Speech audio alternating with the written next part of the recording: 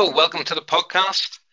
It's a new podcast in myself, Sam Miller, in collaboration with Nicola Crawley, and we'll get to a little bit of ourselves afterwards. But the aim of the podcast is we'll have a conversation, fairly brief, about a particular topic, and then we'll leave you with some tips or ideas, either for personal practice or classroom practice ideas.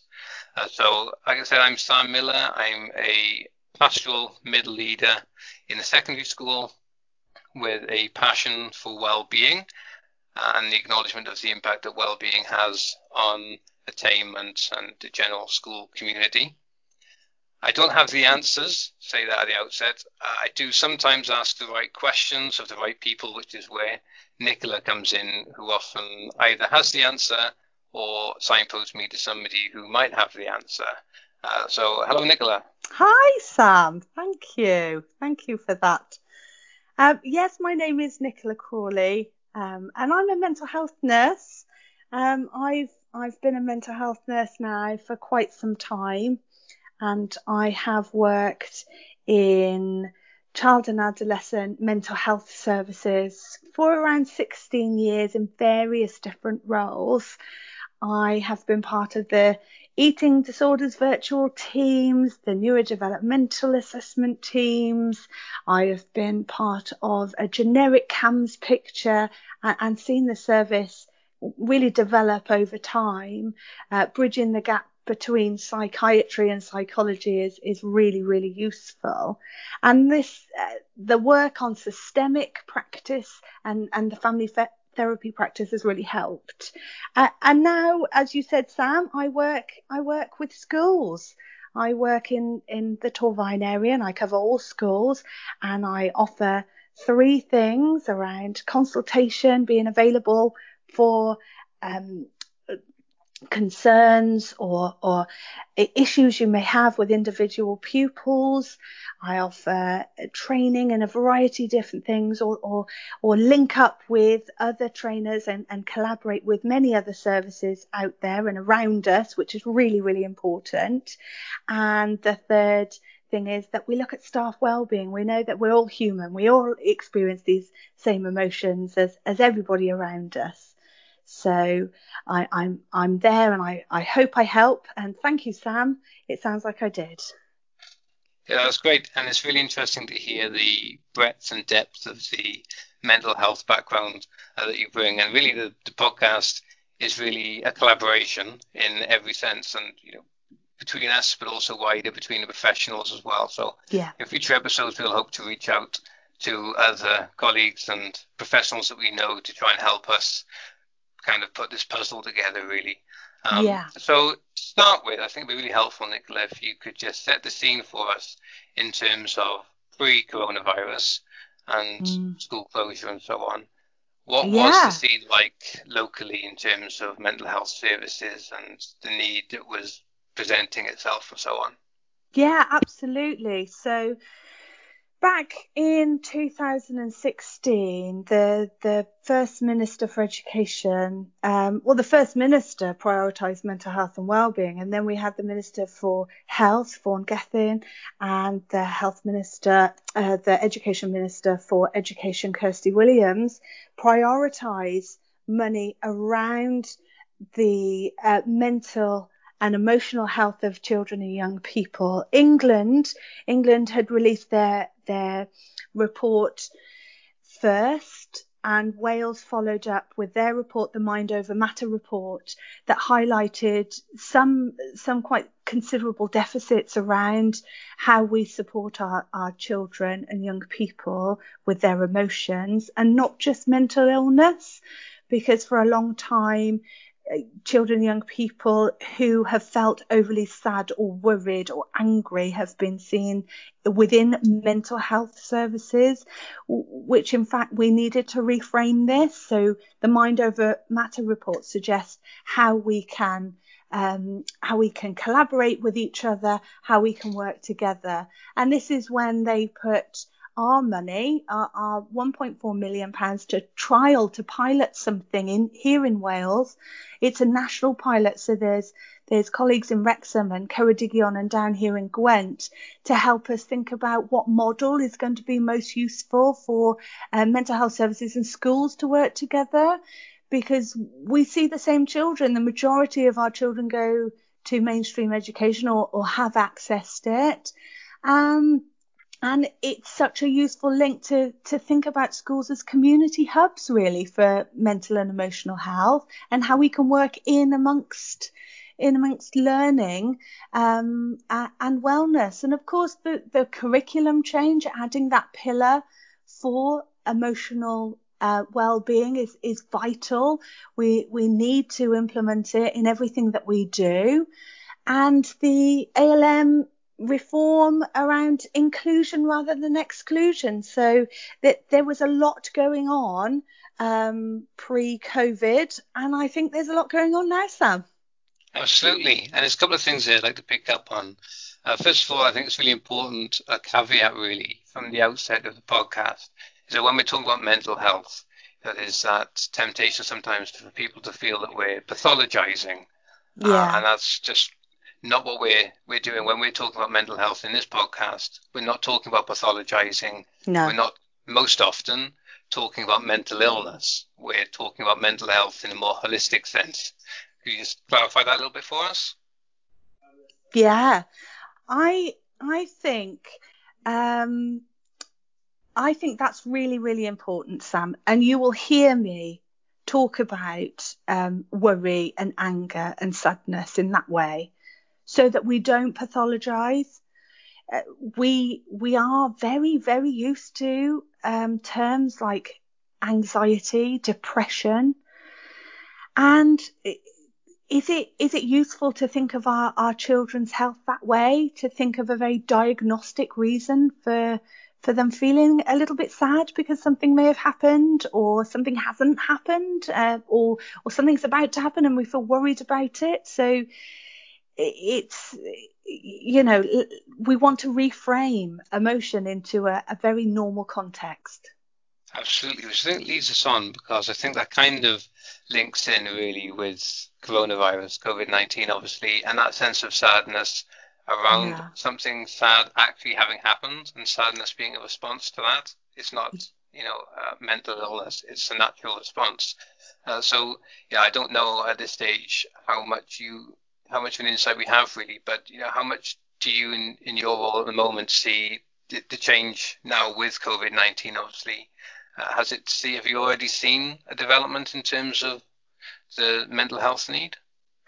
Well, that's a really, really interesting question. I think at this point we are guessing in certain areas of the services around us when it hasn't fully unfolded yet, because we're still in partial lockdown.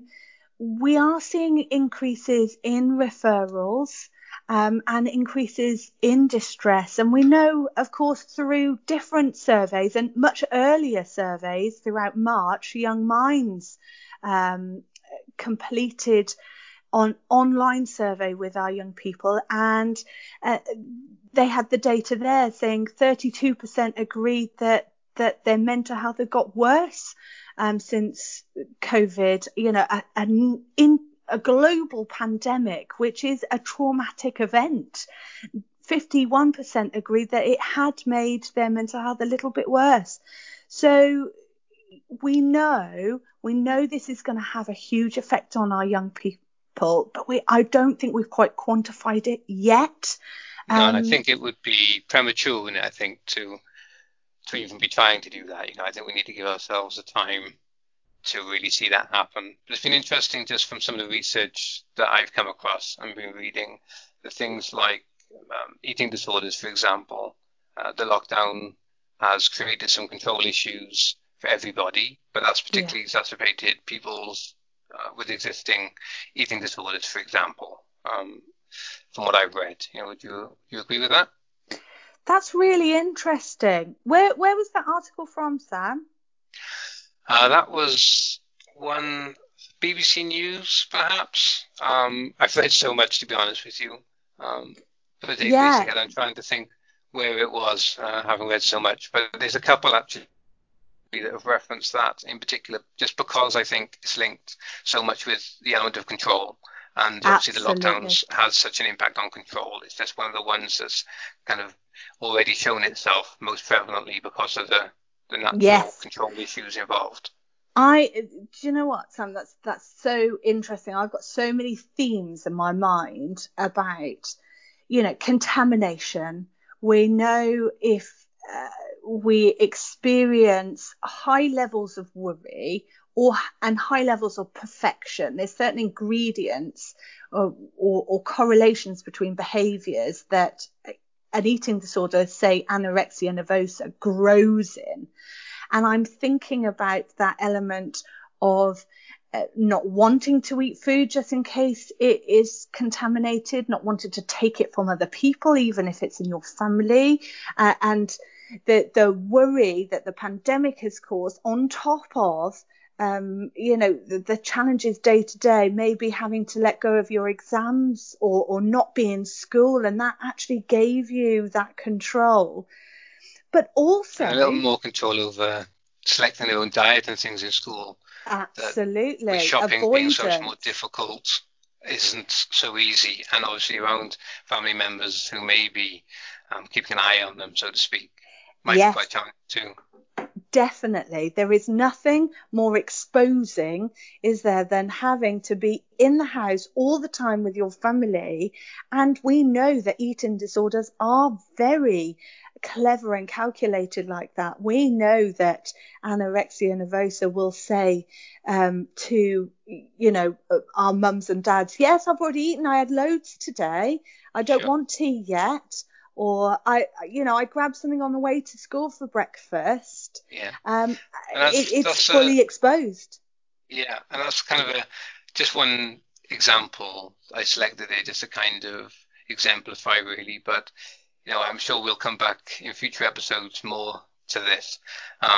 But there's something that we can all relate to in it. That's certainly that being in lockdown around the same people all the time, for all of us, I'm sure we can all relate to. It's a Yeah. different dynamic for sure, isn't it? And does put certain pressures on for everybody, I think. Just give us a brief outline in terms of services. We've talked here about some of the needs and how your services developed pre-coronavirus. What were the services like?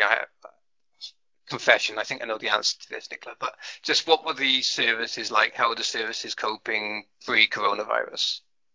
Okay, so services, historically, when we talk about services, I think you're asking about mental health services, particularly our Absolutely. CAMS service. So our CAMS service, as we know, has been overstretched and underfunded for a long time. It's felt unpenetrable to many for decades. However, in the context of mental health service, I think it's really, really important that up until 2016, our mental health service, the CAMS services particularly, got 4% of the whole health board mental health budget. Okay, so 96% of the health board budget for mental health went to adult or older adult services. And so that gives in perspective the resource that we have. Okay. Absolutely. Yeah. I And think that's really important point, actually. There's yeah, an acknowledgement from us at the start. Like I said, I think I knew the answer, but, let's be clear, everybody is doing beyond their best around mental health. yes. Well, it's become really prioritized because we have lost, tragically, we've lost children and young people, and we know that we've got a real problem with male suicides in Wales, and there's areas in Wales of deprivation, and we know that mental health is affected in those ways. So I'm really glad it's been prioritised. That 4% has increased, but we're still running at maximum capacity. And constantly finding new processes and ways to get throughput. We need to see everybody, and everybody wants to be seen now, but we can't do that if we don't have the resource. So we've had to think about the wider community. Where does mental health actually sit? And when we reframe it into sadness, worry, and anger, actually that's everybody's business. Everybody needs to think about how we think and how we feel in the context of what we do. So it's so important to work out here in the communities and work alongside people who already have safe relationships with these young people that will be much more effective in supporting them than taking them out of their safe environments, plonking them in a clinic and rebuilding a whole nother relationship with a stranger so they can gather trust and be able to be helpful. So this is what, yeah. Sorry, Nicholas, that's another thread here that I've really picked up in the research I've been doing as well, around exactly that. The trust involved in engaging young people in new services and new people. Yeah. I think we can anticipate, that's just going to be more and more challenging if we add in the coronavirus element as well. Yeah. So kind of looking forwards and talking about that, the relationships that already exist for young people, which for us in education obviously is school staff, teachers, support staff, everybody they already know. And listening to different people and reading, for example, Mike Armiger talk about this, and Barry Carpenter's recovery curriculum, which again we may well come back to in future episodes. Yeah. They've really highlighted the fact that initially, young people aren't going to be engaging with services as soon as they come and present to us. And so what the advice is, and sort of the term that I've come across regularly and fairly consistently, is that school staff need to be the emotionally available adults in order to provide that initial primary support to young people. Yeah. Would you agree? Oh, absolutely. Absolutely. And you're right that transition back to school, about how relationships are being built, and then they're picked up quite quickly because you may have known these children for a long time. You are those people who will see change or difference. You will see them in the context of their peers, and it's such a social environment. It's definitely the place to identify and be able to support in that first instance.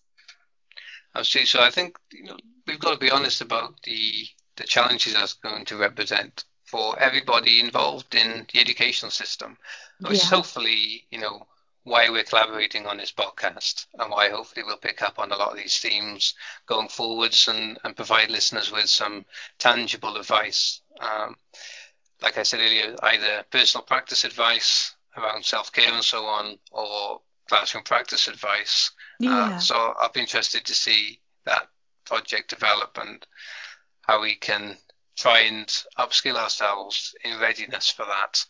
So could you provide us as a starting point, really, just for anybody listening now, whilst schools are still closed, and again, a caveat, for anybody listening, I fully know that schools aren't closed. Schools are open all across the country.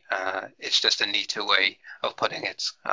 Tom Bennett on Twitter said that the most accurate way he'd heard of it expressed was, when we refer to reopening of schools, is the expansion of cohorts. It doesn't quite have the same ring to it. So if anybody listening, schools haven't closed, they never did. They're not reopening, they're expanding. But if we talk about closure or reopening just for neatness of expression, then please forgive us and know that that's what we're referring to.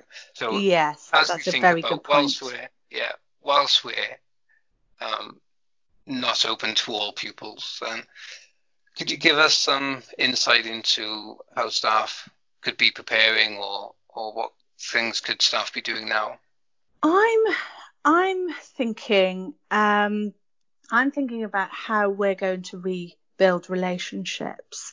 I'm thinking about when our children go back into a traditional learning environment because they've been out of it. How are their thoughts and feelings going to be captured on returning? How is that bridge between that transition between home and the school environment going to be supported? How is it going to feel comfortable? How do you build that trust back up now for those children? And how also thinking about processes and structures around how do we need to check in with these children? What has gone on since lockdown? What has happened? Have they lost anyone? Has there been changes in their family, in their home? We don't know. We don't know what these children have experienced. How are we going to take the time to learn that so we can focus on our relationship and building up that safety for them to be able to return? It's absolutely fantastic questions there, isn't it? Lots of thought is already going into and coming up with some of those answers, but it's certainly key things that we'll need to consider going forwards. Just mindful of obviously staff as well and the impact it's having on everybody. It's a social trauma for society, and staff as well. Possibly, do you have any suggestions for things that staff could be doing just in terms of their own self-care at the moment? Things to consider or think about.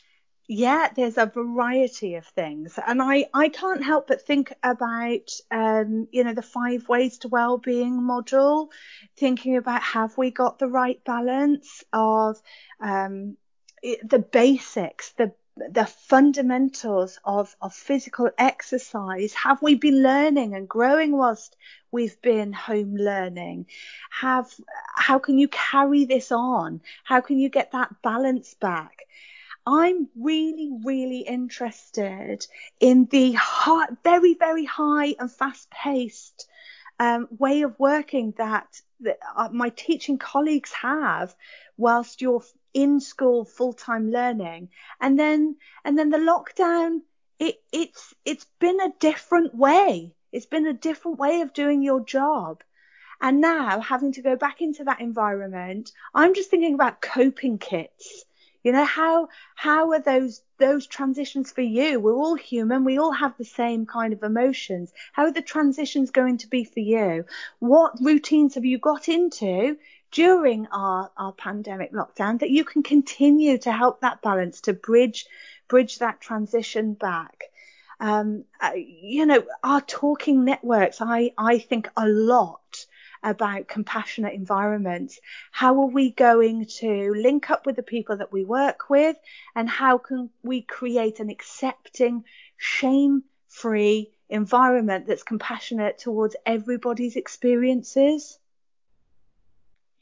Really interesting, and particularly the compassionate practice is something that I'd really like to come back to, and no doubt we will in the future, because I think there's lots to unpick there and some really powerful things there and practices there to take forwards. So just thinking in terms of just leaving our listeners with some top tips then, really, It's been a really interesting conversation. Thank you, Nicola. So I think, number 1, exercise in terms of self-care. Yeah, our 5 ways. Let's go back to kind of taking notice, being active, being kind, keep learning, and just be there for each other. That sounds fantastic. So 5 ways of well-being. That sounds really useful. Top tips there for people to take away and ponder and think about, and see how many of those they can try and incorporate into whatever their routine looks like right now, which, as we all know, is different for everybody. Thank you, Nicola. That was a really interesting conversation. And obviously, it's just an introduction, really. We'll pick up a lot more on these themes, hopefully, in future podcasts. But I think that's given us a really useful introduction. So thanks, Nicola, for your time. It's a start of a collaboration. Thank you for anybody who's listened. And hopefully we'll pick up on more of these themes and identify more practice as the episodes develop. But for now, thank you for listening. Thank you, Nicola, and we'll catch you again soon on a future episode. Thank you, everyone. Goodbye. Thanks, Bye-bye. Nicola. Thanks again there to Nicola. And we'll try and conclude every episode with 3 to 5 teacher takeaways. So, as Nicola was alluding to there, our teacher takeaways for the first episode are the 5 steps to well-being, 5 ways to well-being. So number 1 is connect. Stay connected to people around you as much as you can. Number 2, be active. Try and maintain some regular exercise. Number 3, take notice. Remind yourself to take notice and try and strengthen and broaden your awareness. Number 4, learn. Continue learning, whether that's professional learning or learning about something that you're interested in outside of work. And number 5, keep giving.